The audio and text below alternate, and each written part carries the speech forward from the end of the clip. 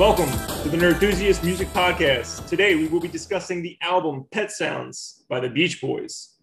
With me is my co-host, John Brenner. John, how are you, sir? I'm doing great, Matt. How are you today? I'm doing well also. Real quick, before we hop into things, if you guys like what you hear, please consider supporting us over on Patreon, patreon.com/nerdthusiast. Consider following us also, Facebook, Twitter, Instagram. You can follow us on all those things at Nerdthusiast. Also, if you can't support us on Patreon, we totally understand, but it would help us out big time if you could give us a 5-star review over on podcast services, or if you could simply like the video on YouTube and subscribe on YouTube. So let's get into it, John. Actually, no. We're going to wait a second. You did something important yesterday before we hop into the Beach Boys. You went to your first show in quite a long time, I believe. Why don't you tell me a bit about that? All right, man. Yeah, last night went to my first punk rock show since March of 2020. That's awesome. It's been a long, long time, and honestly, it felt like I was 15 years old again. Went to see the Queers, great '90s pop punk band, very Beach Boys influenced, so it kind of fits. They played with a local band down here called Shakers, who were coincidentally the last band I saw before pandemic. That's crazy. So it was very fitting. It was very fitting. Pat, their singer, he's been holding a shirt for me for like months. So he comes right up to me. He's like, "Got your shirt? Here's a koozie." I'm like, "Yay!" Show was awesome. Met a lot of new people last night too, which was great. Kids were at the show, which gave me this whole newfound faith in humanity. Seeing 16-year-old kids moshing at a punk show felt very good to see that.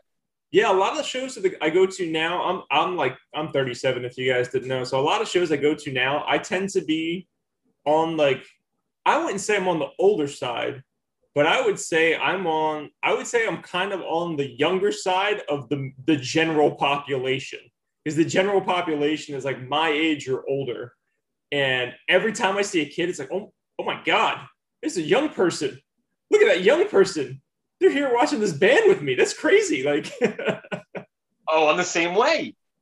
But I remember when I was in my 20s, I would get annoyed at kids, like, too many kids here. And then then it's like, you were that kid. Stop being that way.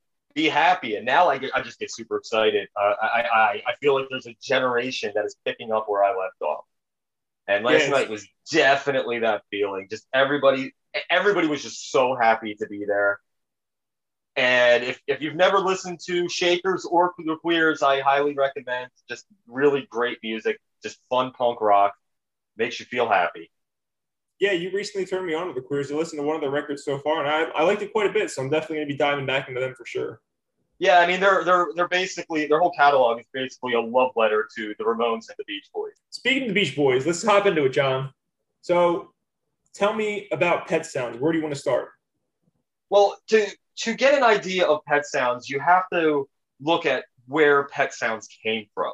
The Beach Boys obviously hit in the early 60s, and it was a lot of you know all those songs, Surfing USA, Fun, Fun, Fun. They're the Beach Boys that most people were familiar with. It was songs about cars, surfing, and, hamburger stands. That's what the Beach Boys were known for. And Brian started branching out. Brian really, around almost on a similar timeline as the Beatles, when the Beatles started kind of doing more experimental, more mature subject matter. The Beach Boys put out a song called "In My Room," which is just a beautiful song about Brian just kind of hanging out in his room. Very similar to "In My Garage" when you think about it, the Weezer song.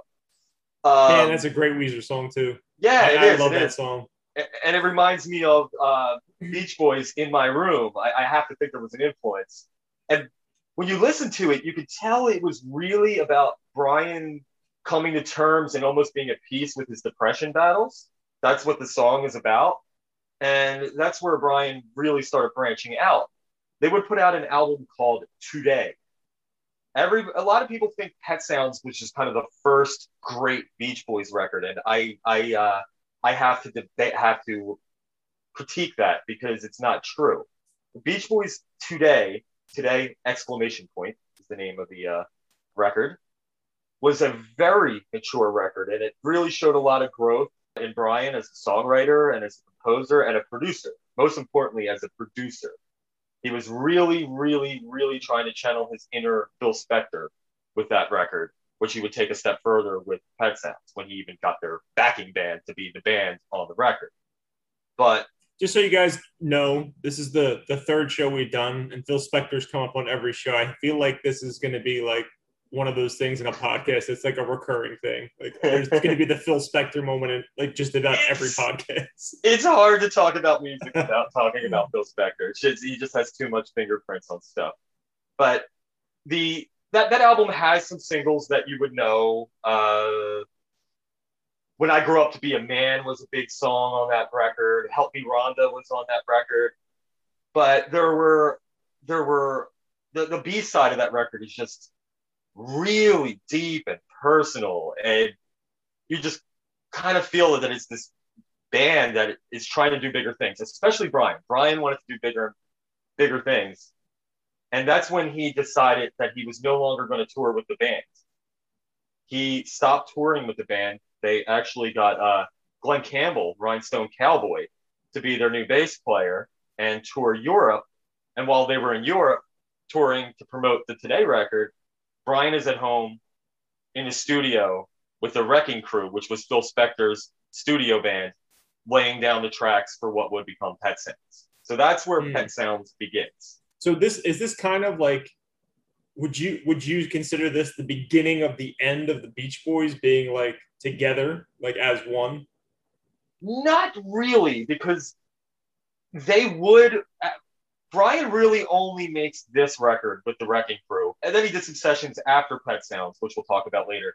But the band did record; they would record records together again, and they, as much as it's a very much a solo composition on Brian's end as far as laying down the tracks, the Beach Boys, all of them, did all the vocals on it. It was a shared project as far as that goes. And outside of Brian being the creative genius, that's mostly what they're known for is their voices. Brian was clearly, like you just said, that he was the creative genius behind all this.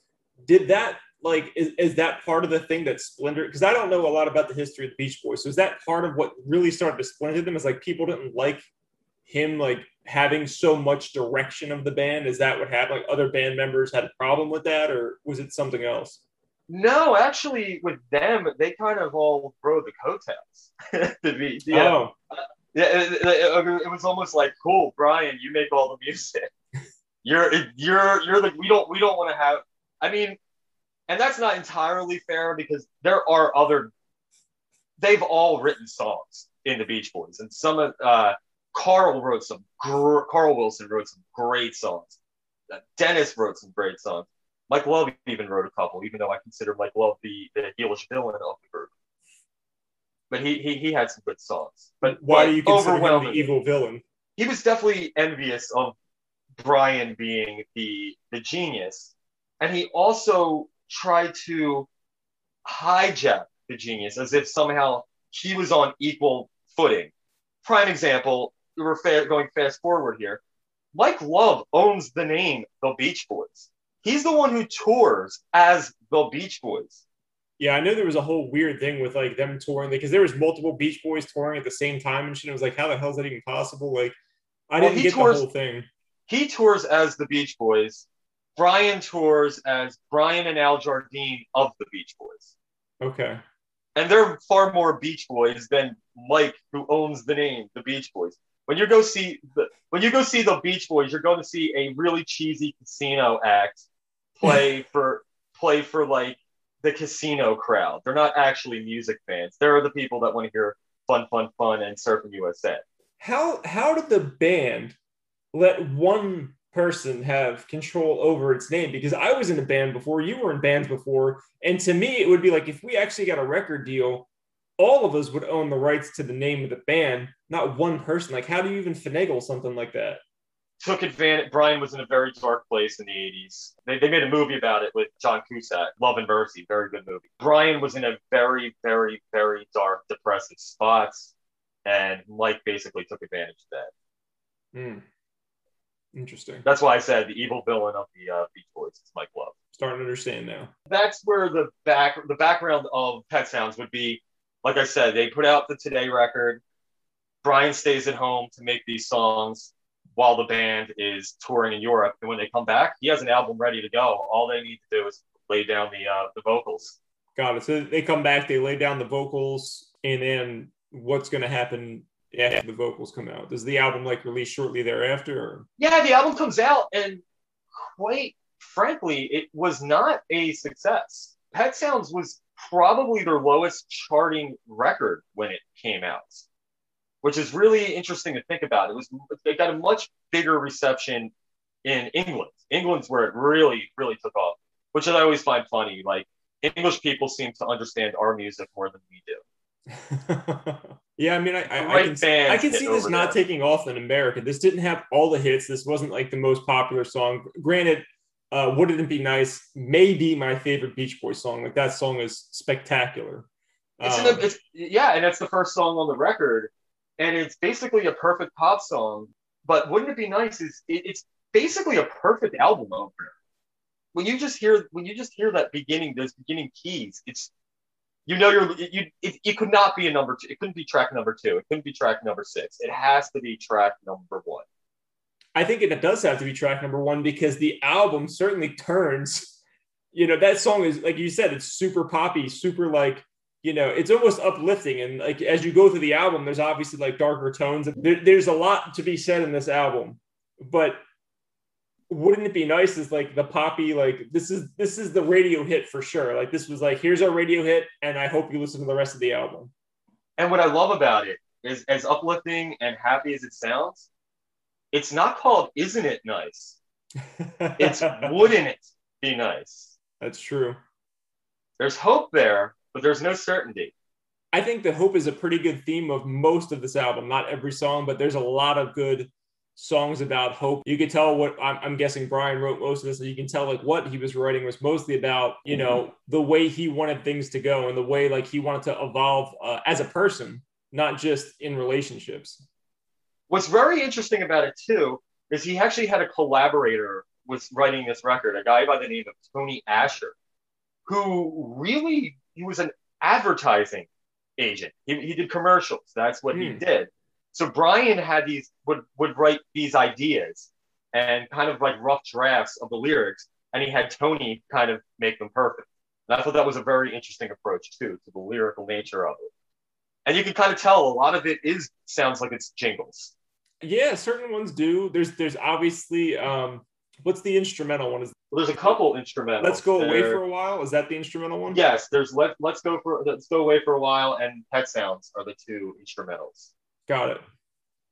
Yeah, I mean, you can even hear it in there. They sound like a little jingle. There's obviously, you know, it's instrumental. There's no lyrics. And I feel like whoever, you know, when they were producing this, they did a very good job because they're just long enough. You know, some instrumental songs go on, I think, too long. Some are too short. But I feel like they have the right amount of time for those instrumental songs. You Still Believe in Me is just a beautiful, beautiful song. And how many songs do you know of that have a bicycle bell as an instrument? Not many. There might have been one on The Wizard of Oz. I remember there was a bicycle bell there. I think that led into a song, but I might just be mixing that up with like Pink Floyd because I did watch that quite a bit with Pink Floyd, so I don't remember anymore. But that's a regular instrument. Yeah, I've never done that before. Doug Day. It's a regular instrument on this song. And this song, you want to talk about a song that's personal in nature.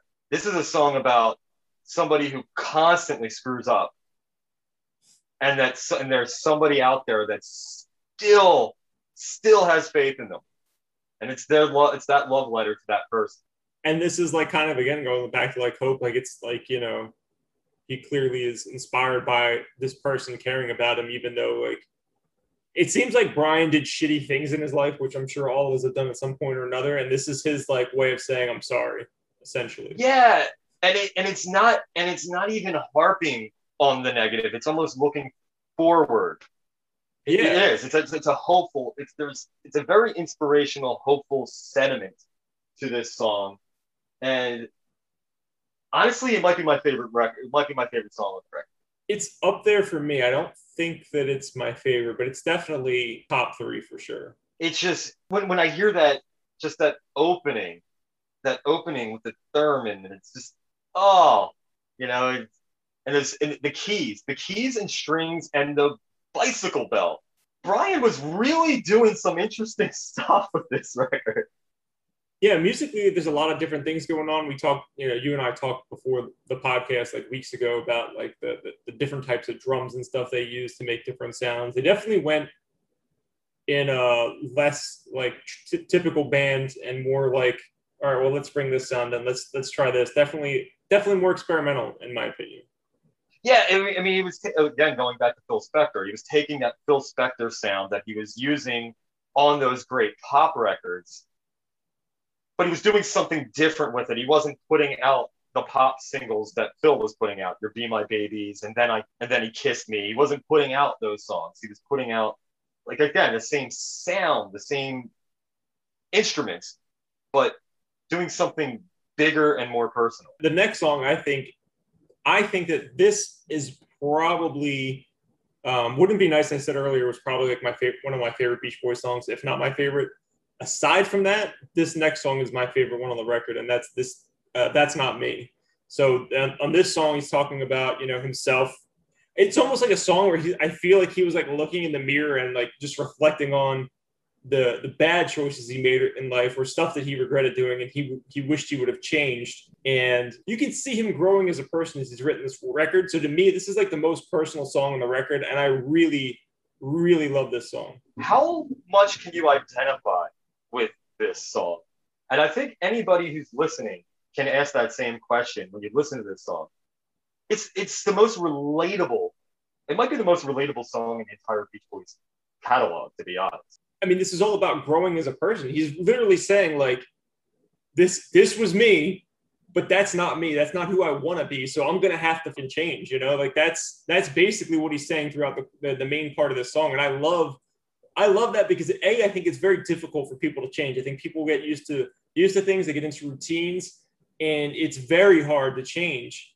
But he's basically telling his audience, I have to change. I can't keep being the same person I am because this isn't working. This isn't who I want to be. And the only person who can change that is me.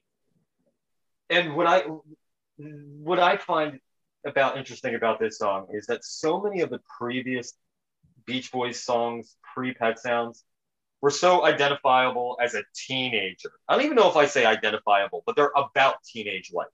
That's what they're about. When I listen to That's Not Me, that to me is a 24-year-old singing, a 24, 25-year-old person. Somebody who's not quite old yet.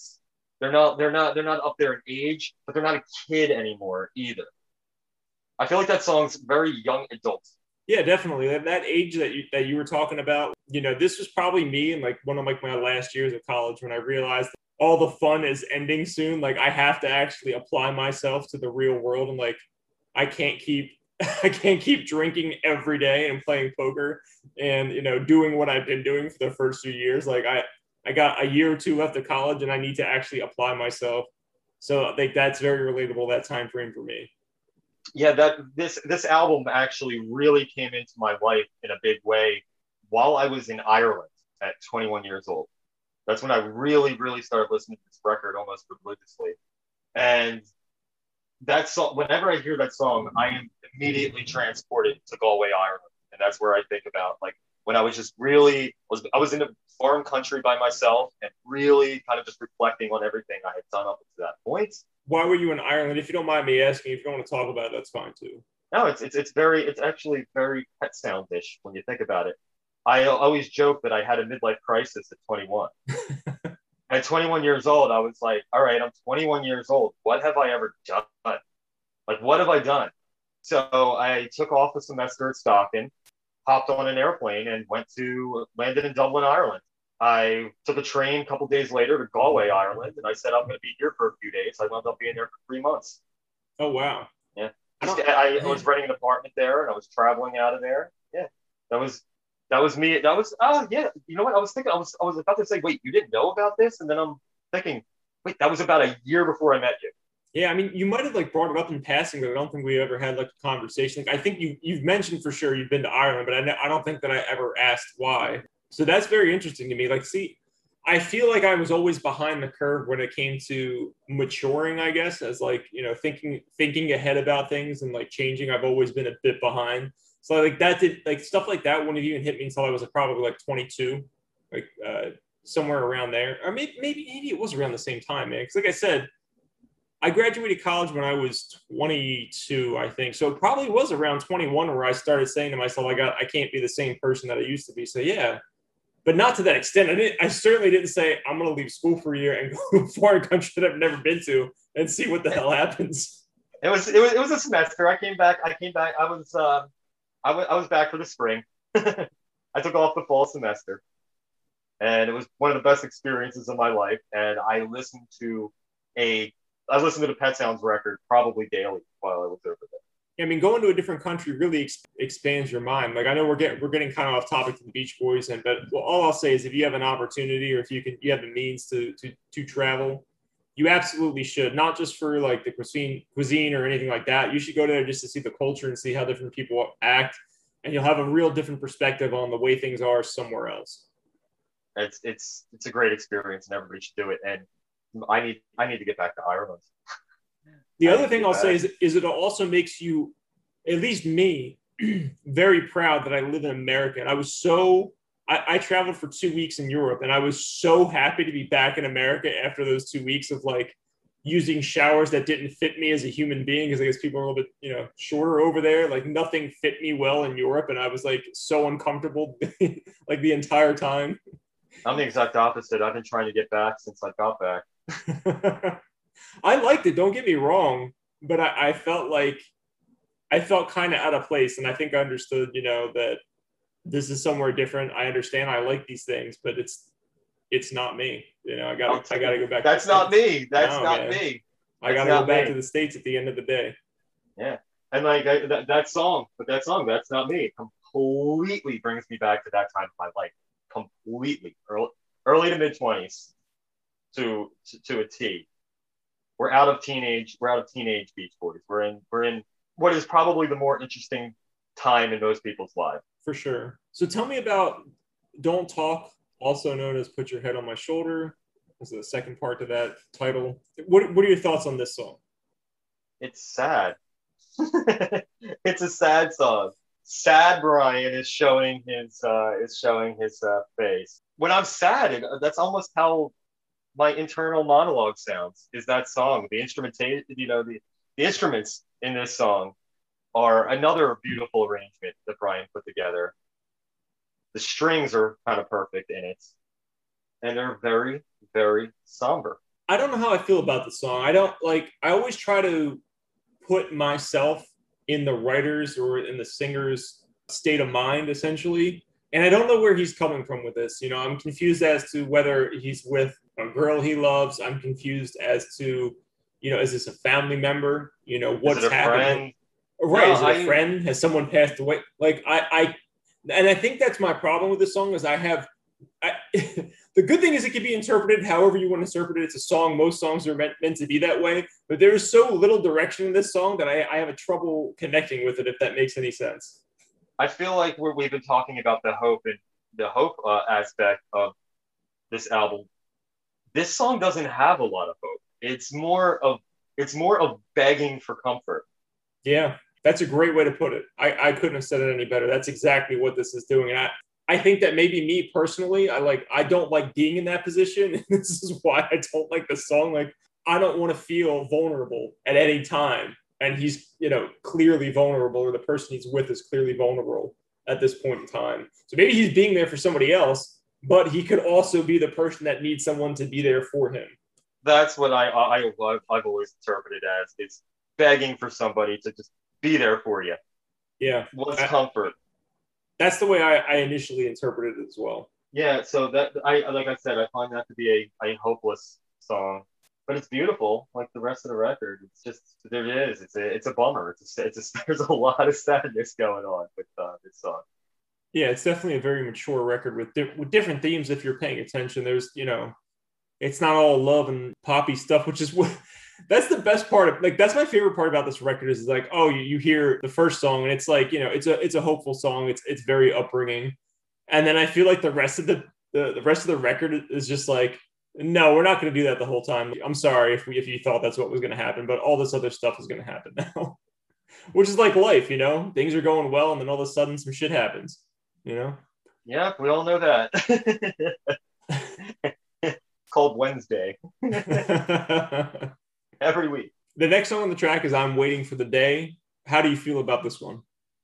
This is another hopeful, inspirational song, and it's about being sad. Actually, it's about something. It's about being brokenhearted, but it's also about like, hey, you're gonna come back to me. It's gonna happen. It's almost. It could be a Descendants song, honestly. I was just thinking that this reminded me of it. I was literally just about to say that like 2 seconds. Like this is like something the Descendants would write, It really is. I love this song because again, it's about unlike the last song, which is just a flat out bummer. This is a song that's about a sad thing that happened to you. It's about being crushed, which it's all happened. But it's about keeping your head up. It is, yes. But I also feel like the term nice guys finish last, I feel like that's what this song is. Like he's there for somebody. He's always been there for somebody. He's always going to be there for this person. But this person is never going to see them the way that he wants them to see them. That's my interpretation of it anyway. So to me, it's actually a sad song where you found it uplifting. I can understand that train of thought for sure, where he's just like, oh, I'm going to be there. Things are going to work out. But maybe that's like some negativity in me. But that's the way I see it. Is like he's hoping for something that's not realistic, if that makes any sense.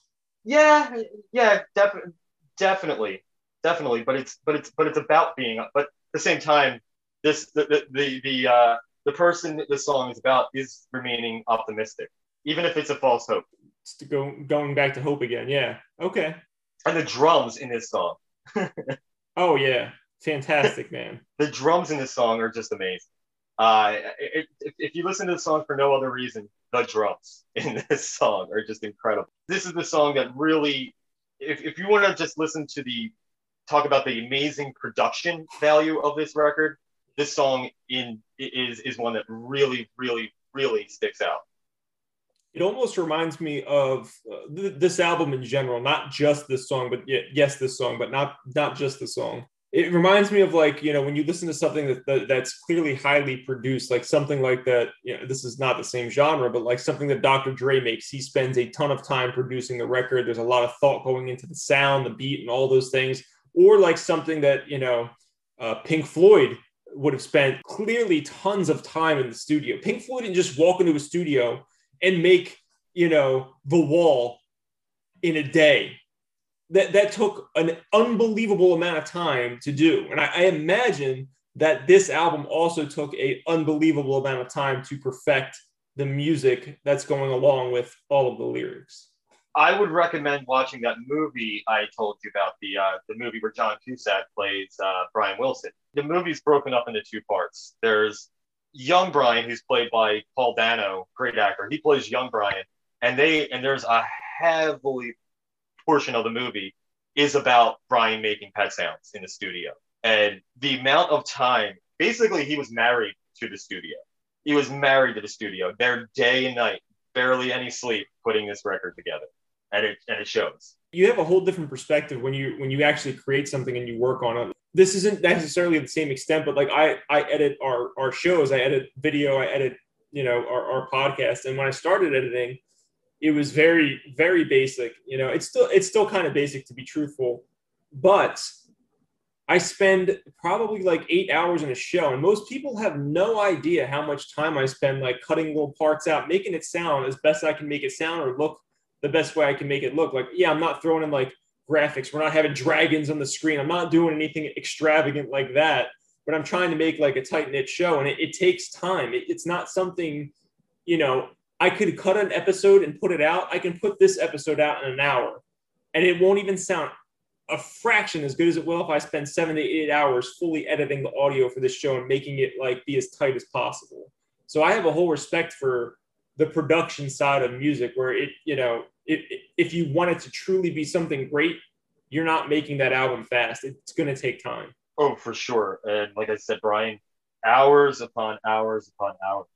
Interviews with the musicians that played on this record, they just talk about how serious and intense and actually, but also lovable Brian, like being professional and the most approachable producer they ever worked with, which I always found very kind of fun, even though he was that intense. He was also about it sounding like love. Yes, and this moves into the first instrumental song, since we're talking about that, actually.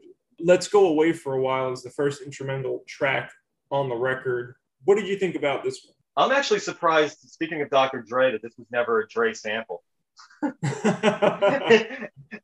It could totally work in a West Coast rap song. Just the chimes and the woodwinds in this song could definitely have been a 90s rap track.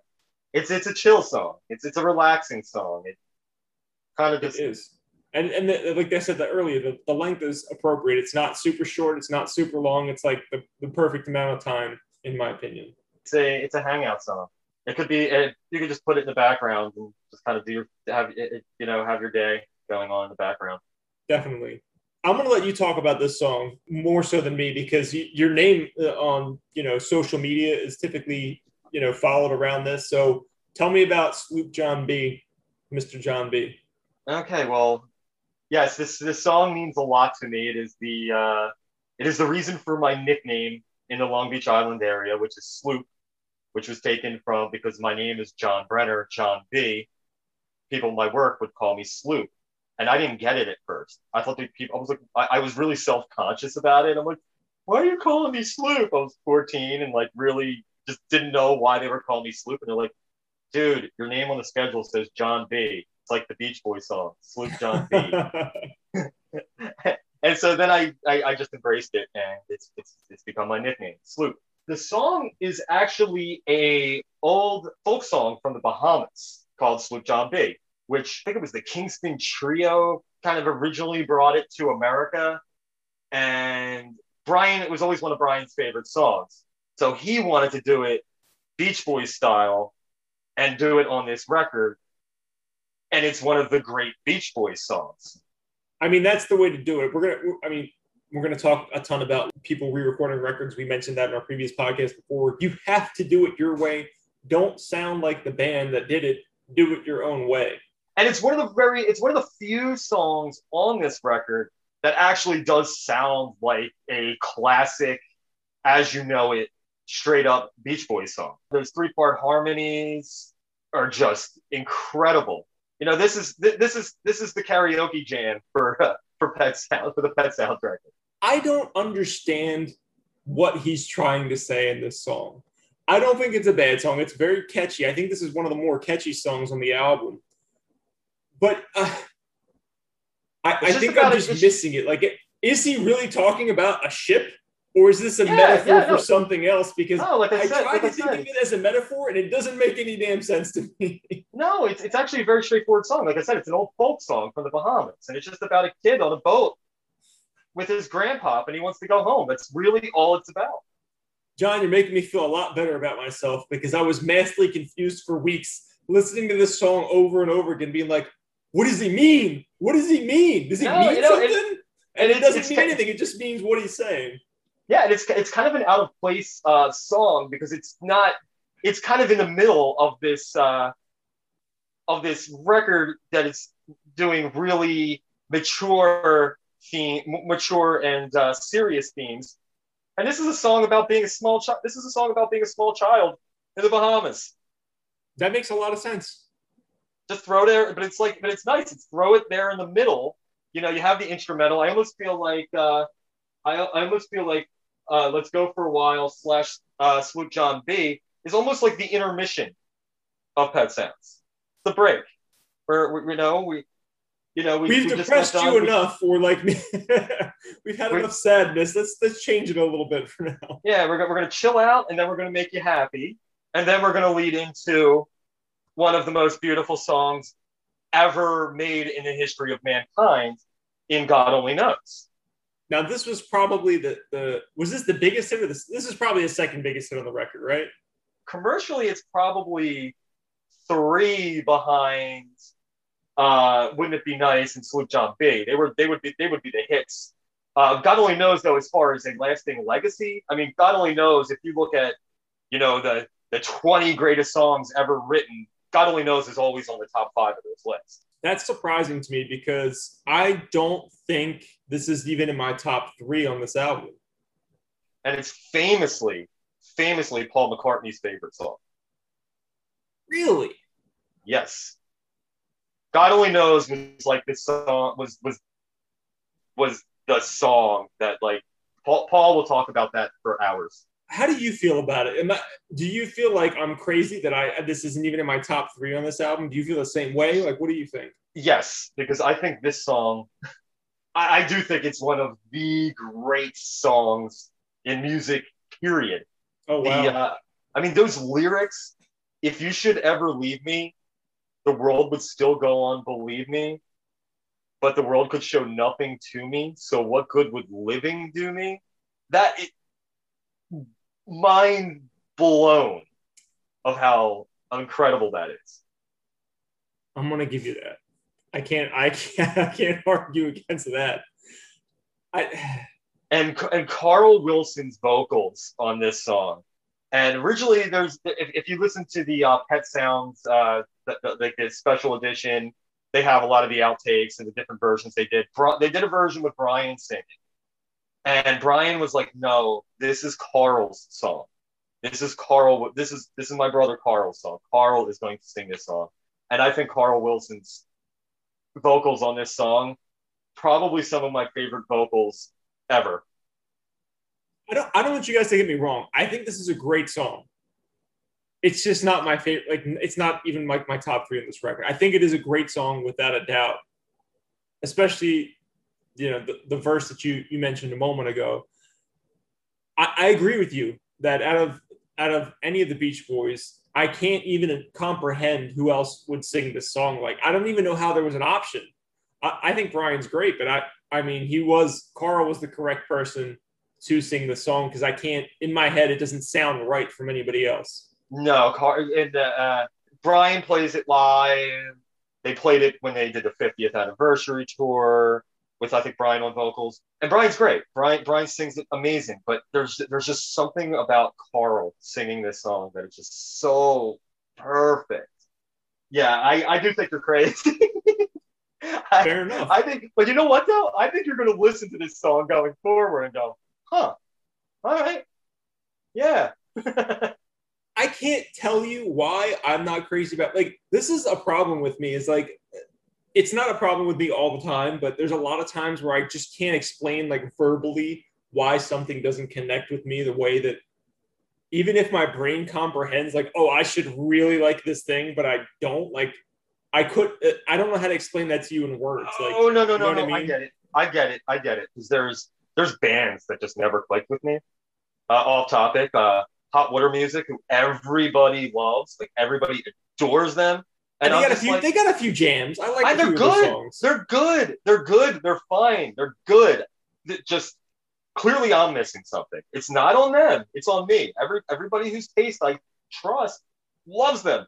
I can align with you, though. I only like some of their music. I'm not crazy about it. I'm just like, I'd rather go listen to Avail. That's all. That's all. No, nothing against them. I'd just rather have Avail. That's all. But yeah, God Only Knows. Sir Paul, I could talk about that song for hours and hours, but I don't think we need to. I think I gave you my thoughts on that song, and I hope the listeners feel the same way.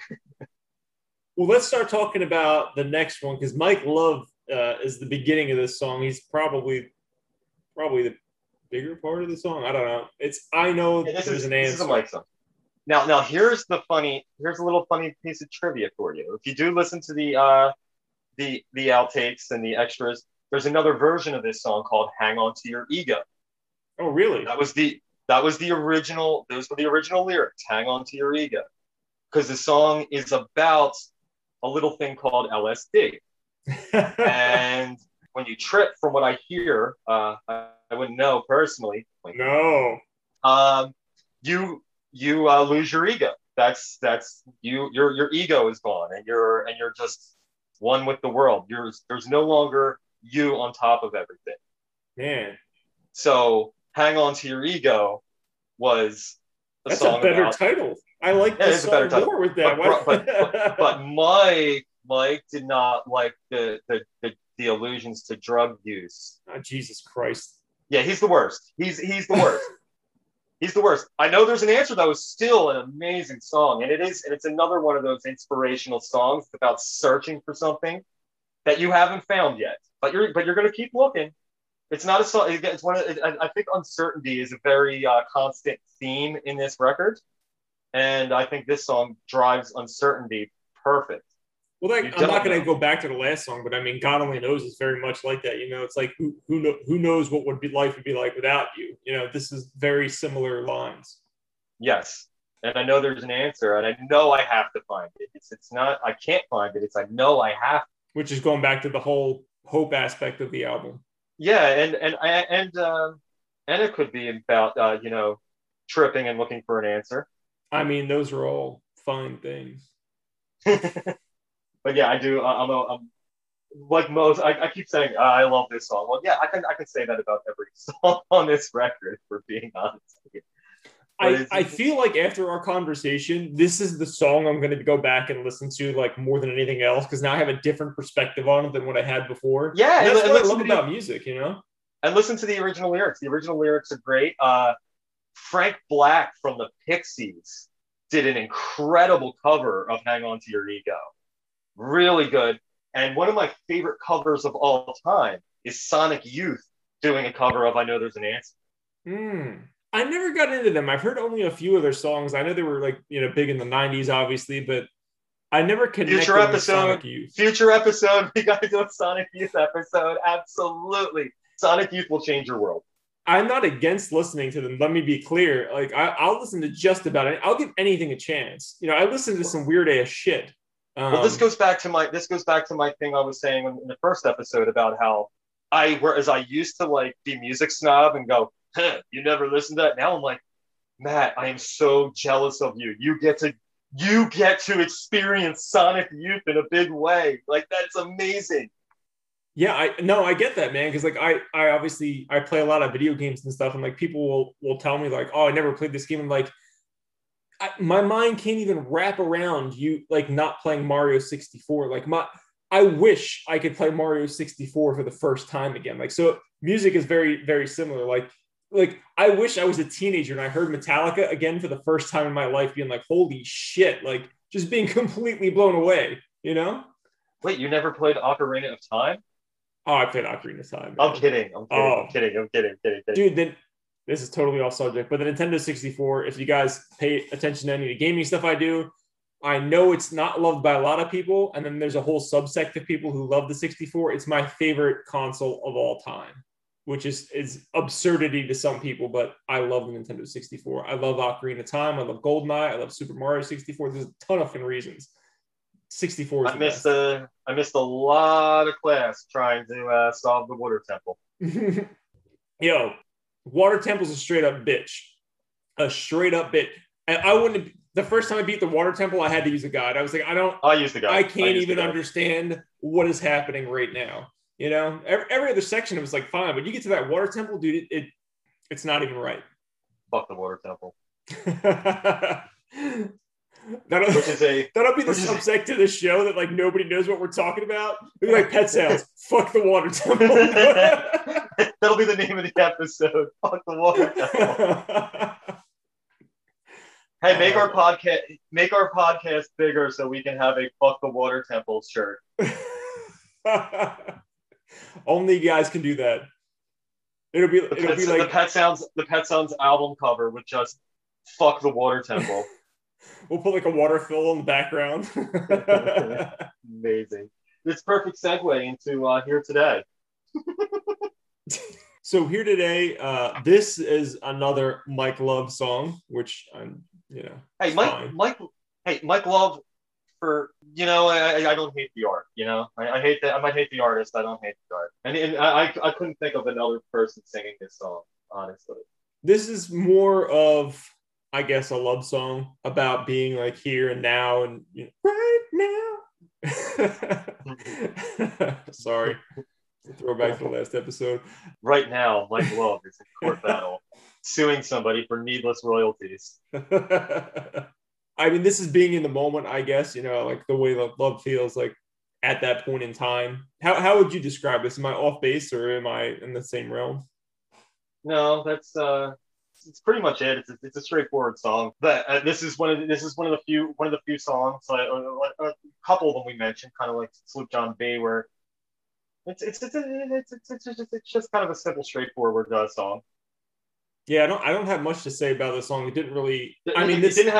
It didn't have a lot of complex themes. Like, no, the next one we talk about is the next song we're going to talk about is a very, very complex and personal song, which is I just wasn't made for these times. Which, yeah, this was definitely a step up for sure. Yeah, and this song is definitely Brian kind of feeling like he's more of I feel like he views himself as the composer like a Gershwin of that era, and now he's here in his 60s with your Bob Dylans and your Beatles, and he just kind of feels like he's just, what am I doing here? Well, this record was him like stepping into that, saying, "This is what I'm going to do here." I think. Yeah, and I love the lyric. They say I got brains, but they ain't doing me no good. That is such a profound statement. It really is. I mean, how many times have you felt like almost disconnected? You're not stupid, but you also don't quite fit in, and you're not, you're trying to figure out why. You know how many times people have told me I'm the smartest person they know? It's like been said to me a lot, and that's I'm surprised you're not on Jeopardy. Well, I've auditioned. I'm hoping to be there. That's my life dream. But I'm not trying. I don't think I'm the smartest person people know, but I've been told that by several people, and I'm like, I couldn't be that smart. John, the thing I love about you is you know a lot about stuff. So, like, if you had a specific question, you know a lot about everything. But I mean, if I asked you a music question, which is why I wanted you to be on the show to begin with, which is why we brought you on, I know you had the answer almost all of the time, to a lot of subjects, not just music. But I appreciate that of you. And that I when I bring people into Nerdooziest, when we're doing these shows, I want to find people who know a lot about specific things, but also I want to know, what you know about other things too. You're a very diverse person. I can have you on the music podcast. You can be on the wrestling podcast. You know a lot about that. You know a lot about movies. You were one of the perfect people to get involved with this, and I'm so happy that you joined us for that reason. So I know this was a complete side note from the song, but I'm just saying I appreciate you coming on. I know you fit in, like a round peg to a round hole. Well, I'm honored that you say that, and I'm very happy that you asked me to do this. This is my favorite thing to do during the week is record this podcast, and I just wasn't made for these times. I don't know how many times I've thought that. The fact that I love this record so much tells me I should have been a 16-year-old kid in 1966. I think about that sometimes too. Or I've said many a times, I wish I was 16 in 1987 and could have experienced the Manchester music explosion as well as that era of punk rock. But no, I was about 10 years too late. So I just wasn't made for these times. I think about this song just slightly differently than you do. So this song to me is him being a little bit older. As a human being, you try to relate songs to yourself. That's naturally what you're going to do. I feel like this song to me is like where I'm at now. And it's like, I just wasn't made for these times because I can't comprehend what the F is happening around the world. I don't understand how politics are the way they are. And that's a whole nother conversation I'm not trying to get involved with. I don't understand why a lot of things that happen around the world. I'm not even going to say it. I'm not going to say it because it's super political, but I can't understand the world today, and that's why I can connect with this song. However, going back to what you were saying about growing up, when I was younger, when I was earlier on in life, I did want to be like I said I should have. Why couldn't I have just grown up and like why didn't I have the opportunity to see Jimi Hendrix play live? Why wasn't I just a little bit younger where I could have seen Led Zeppelin play live? Like why did I miss these things? But being older, I appreciate other aspects. Like I mentioned earlier, I'm very into video games, and in my opinion, I could not have been born at a better time for that media. So when I think about you watched the complete evolution with that. Like you saw every step of the way. I mean, I had an Odyssey. The OG, man. If it was Odyssey Yeah. 1, that was the first home video game console ever created. Yeah, my parents had one. So That's dope. then I remember getting a 2600 for my 5th birthday. Yeah. The first really mainstream console in America. And then a couple years later, I got my Nintendo. I watched it all. I'm actually shocked that I fell off on video games because I was very much a gamer until I got to college, really. It ebbs and flows with different people, but you know, if I'm looking at my life, I truly can't be happier than when I was born. You know, because of video games. But yes, I missed Hendrix. I didn't get to see Led Zeppelin play live. They're probably never going to play together again. You know, the chances of a band like Pink Floyd playing together again are very slim. You know, I miss a lot. People have died over the years, but I can still hear their music. If I was born in the 1920s, you know, and I died in the 40s, I would have missed the majority of good music, in my opinion. You know, like the music I love today, I could have missed all of that if I lived for 20 years between 1920 and 1940. Going back to this, when I wish I was born, I remember this is music related.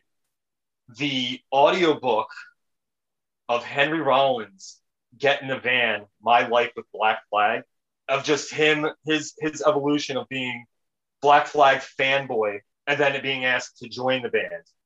It is just, and then hearing those stories, like I wanted to be there in the worst way. The stories of sleeping on studio space and eating dog food for dinner sounded like the most appealing thing in the world to me. I wanted to live that life, but I wasn't made for those times. This song is definitely on the upper echelon of the record for me. Yeah, I adore it. Even though it's a sad song in nature, it makes me happy because he's almost at peace with it. Yeah, he definitely is. Yeah, he's at peace with it.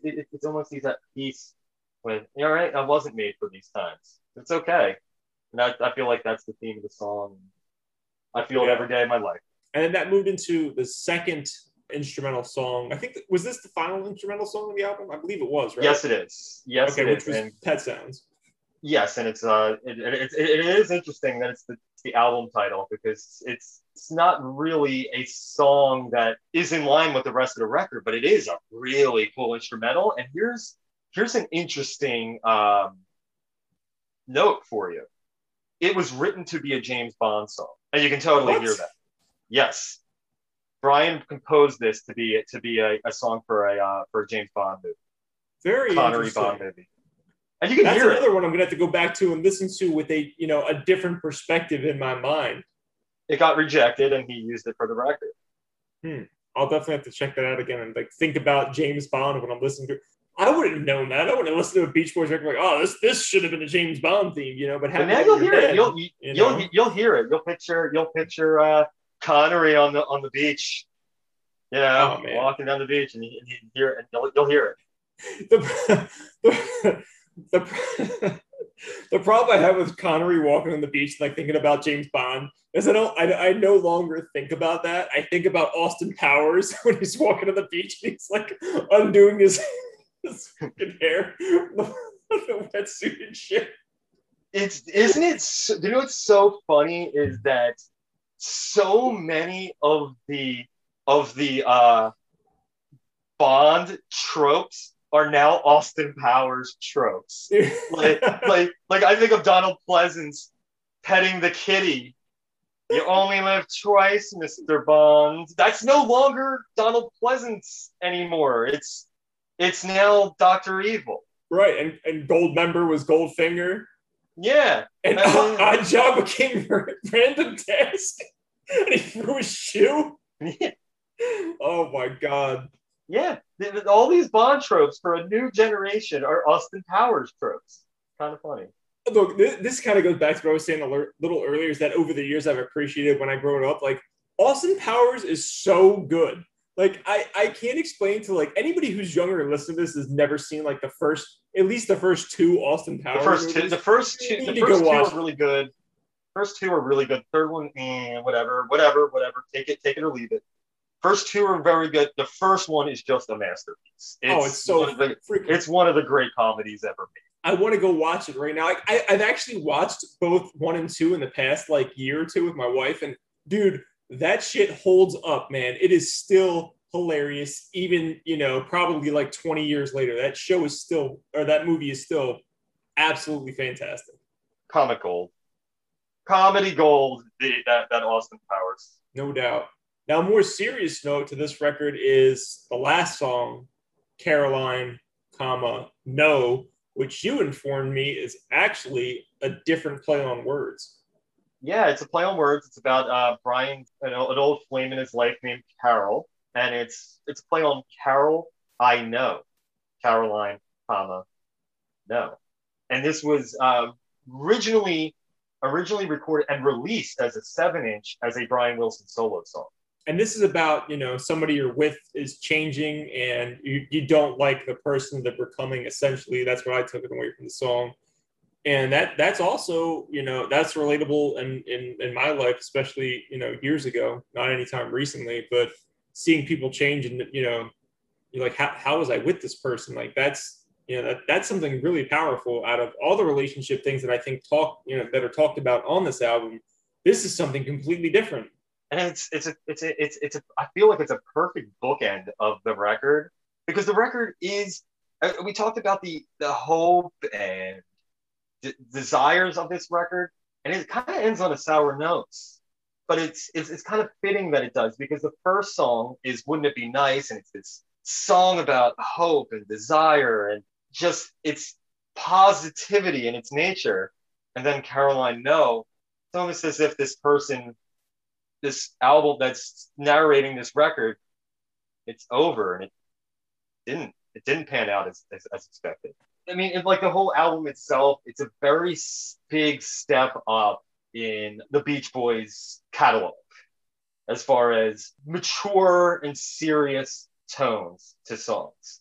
The great comedian and musician John Wurster had a topic on his Facebook one day, and it was bands who outgrew their names that should have changed their names. Oh, wow. And yeah. And his example was the Beach Boys, because the Beach Boys by 1966 kind of outgrew the Beach Boys. They weren't Beach Boys anymore.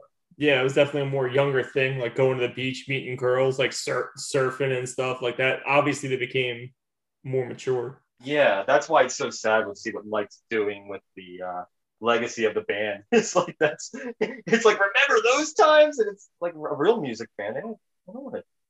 No, like that was a fun time of your life, but we want the substance. I think that's the easy road to take, is like, remember this, that's probably why that's something that he's, focused on. Yeah. And like, as you get older, it's like, oh yeah, I remember those were the good old days, Everybody, as you get older, has the good old days. Member berries. Eat your member. So I did like your take on this song. It really is. You watch people change right in front of you over time, but right in front of your eyes. Yeah, and it's always, people should always grow. People should always change. They're not always going to change with you, though, and I think that's what happened. This person changed in different ways, and you're just like, I can't be a part of this anymore. Yeah, and like I said, I do think it's a perfect fitting end to the record. Perfect opener, perfect closer, bookends to this record. So this was your first time really exploring this record, right? I've listened to this record since between our last podcast and this one, probably like 50 times. Like I listened to it a lot just so I could speak to it more because I was not familiar with the record. I've only heard it maybe once or twice before. So it was nice actually listening to it and paying more attention, listening to it with headphones on. Right before the show, I was like looking over lyrics and stuff just to get a different aspect of, I mentioned to you, music can distract your mind sometimes, and you can just kind of sing along and not pay attention to it. That's why I think it was important to read the lyrics as well. And I think this was a great record. I can't imagine there being a better Beach Boys record than this. And I would say that there's few records that are as good as this that I've listened to in my lifetime. We talked a few episodes about like good and favorite. This is not my favorite record. This is not even close to my favorite record. I do think this is one of the best records that I've listened to in my life, but it is not one of my favorite records, if that makes any kind of sense. Well, it does make sense. For me, it would be a favorite, and it's definitely a favorite of mine, but I do understand the distinction. But from an objective standpoint, it is definitely one of the great records ever made. I always go back and forth between this and the debut first Stone Roses record to what I think is the greatest record ever made. I think for me, it's a toss up between those two records. 1 and 2 go back and forth all the time. I always feel bad. This record always comes when Rolling Stone does their top 500 records of all time. It always comes up as number 2. When they did this list in, I think it was 2002, it came in number 2, and Sgt. Pepper, Beatles' Sgt. Pepper's Lonely Hearts Club Band is number 1. Then I'm going through the list that they just put out last year, and Sgt. Pepper's is at like number 7. So I'm like, did Pet Sounds finally get number 1? No, Marvin Gaye, What's Going On, which is definitely a top 10 for me, came in at number 1, and Pet Sounds, again, number 2. Always the bridesmaid. I think that also things like this change over time. You're going to get younger reviewers, younger editors involved, and they're going to have different aspects of music that it's going to be, not always, but a lot of times it can be harder for them to relate to something older. Yeah, but I feel like this record in particular, though, just because of like how we talked about how it really does drive that early to mid-20s vibe. I think it'll always be in that conversation for that reason, because it's always going to be very relatable. I agree with you with that. It should be. Anybody who's, listening to this to like review it or critique it, as long as you're older than I would say 25, as long as you're probably 30 or older, you'll be like, oh, I remember those times. This makes sense to me. If you're younger, like if they hired somebody who's 18, like, here, tell us what you think about. I don't even know that an 18-year-old would listen to this and understand what the hell's happening. I remember how I really found this record. It was shortly before I went to Ireland. It would have been Memorial Day 2002. And I was watching a VH1 documentary on the Beach Boys, like a 2-hour full documentary on the Beach Boys with my parents. And my parents weren't big Beach Boys fans. They don't love, they had no real opinion, but we're watching this documentary together. And when they do the Pet Sounds period, I'm just watching these people talk about this record, and I'm like, how have I never listened to this record before?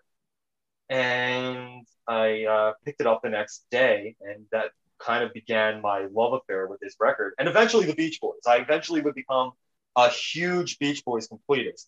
People are always surprised when they hear about my love of the Beach Boys, and they just assume my parents were these big Beach Boys fans. I'm like, I don't know if my parents really ever gave me an opinion on the Beach Boys. When they think of the Beach Boys, they think of me, because I'm the Beach Boys fan in the family. And Pet Sounds was actually the beginning of a great era of Beach Boys records. After this came out, Brian went right back in the studio and made Good Vibrations, which is one of the great singles ever made. You want to talk about interesting production. That was on another level that nobody was doing at that time. For that to come on like top 40 radio with just this psychedelic insanity and these just amazing harmonies with the psychedelic nature of it. And that's when Brian decided he was going to take the Good Vibrations concept and put it into an entire record, which was going to be Smile. Smile was going to change the world we live in. He got the same people that he got for Pet Sounds. He put them in the studio, and the tumultuous disaster that was the Smile sessions ensued. Brian drove Brian to the brink of insanity, and Smile was never released. It never saw the light of day. It got locked up the sessions got locked up, would leak here and there. Bootlegs were made. Some songs found their way on other albums. I know you only recently heard about this whole Smile ordeal. Is that correct? I listened to the album once, so I don't want to give my opinion on it because I mean that's really Sure. not. I have to listen to an album like 10 times before I can have a real opinion. Sure. I'm not really asking your opinion of the record. I'm just saying okay. you just recently heard about this. I didn't even know it was a thing. Yeah, there's an amazing documentary Showtime put out called Brian Wilson, Beautiful Dreamer, which is just all about the story behind Smile never happening, and then Brian putting it out with his solo bands in 2003, and then eventually the Beach Boys version saw the light of day, I think in 2010, I think it was. So it's kind of crazy that this record was supposed to come out in 1967, and then Brian kind of scrapped it after Sgt. Pepper's hit the market because he felt like he lost the race. But it was kind of like the space race between him and the Beatles. Post the disaster that was Smile, which it wasn't a disaster. The record that came out was absolutely incredible, and it would have changed the world. And it's a shame that it didn't come out. But the sessions were a disaster. And after that whole why were the sessions a disaster? I'm sorry, I'm just curious. Brian basically lost his mind. He felt that the record was actually evil, and that if he did put it out, it would bring poison to the world. This is actually stuff that he said. He thought it was an evil record. So he literally lost his mind, or was this like a drug thing, or what? No. He lost his mind. Brian had well-documented mental issues. It's very sad, and we should all give Brian a big old hug because he needs all the hugs in the world. And he's a very lovable guy. He's a very lovable guy, but the depression battles were just something else. For instance, the fire track on that record, because there's different tracks for each element: earth, air, fire, and water. The fire track, he truly believes that, because on that day there was a big fire in Los Angeles, and he felt that he was responsible for that fire. Look, I live in California. There could be a big fire in Los Angeles like every other day. Exactly. It's not shocking out here. But I think it was close to the studio. That was the idea. Hit close to home. And he felt that he was responsible for it. But the band actually, they became more of a band again. The band started playing on the records more. They had a string of really, really good records from 67 to 70. In my opinion, highlighted with the Sunflower and Surf's Up records. I think the second side of Surf's Up, I will put up against any record ever made. It's just so amazing. Just so amazing. I think it might be the best side 2 ever made. And there's a really cool box set coming out. Actually, it might have come out Friday. I think it came out Friday. It's called Feel Flows, and it's 100 and something unreleased, never seen the light of day tracks from those sessions, from Sunflower and Surf's Up sessions. So I can't believe I haven't jumped in yet. That's probably what I'm going to do when we're done. I'm assuming not all of those are unreleased songs. Some of those are probably like different versions of songs or something like that, or like modified songs. A couple of the songs that they released early were songs I had never heard before. And that really excited me. Me and my brother have been going back and forth on that, just geeking out. Like, we're going to have a listen and then 2-hour conversation about it. And this is throughout the decades, I'm guessing. It's not like it's just from specific. No, it's from those. It's outtakes from those 2 records. Oh, okay. Sunflower and Surf's Up. Apparently, Brian was on a songwriting mission during that time and just pumping out songs left and right. Look, I think that's when you get a lot of good music out. I think when you make a great record, you've had to cut a bunch of stuff that wasn't meeting the mark. You don't just make an amazing record. You have to cut the stuff that's just like, all right, this is great, this is great, this is great. Anybody who just makes a whole bunch of songs and is like, oh, these songs are all great, like maybe that happens once in a blue moon, but that is so rare that you're usually cutting out the stuff that's like, not to say that these songs are bad, but they weren't to the same theme or the same, level that record was being produced upon. Well, yeah, it was like Springsteen when he did Darkness. They made that record that came out a couple of years ago called The Promise, and it was all songs that he had written and recorded during that time that never saw the light of day. And Little Steven made a joke. He goes, "Yeah, Bruce calls it The Promise. I call it, wow, that was a whole waste of my time during those years making all those songs that nobody ever got to hear."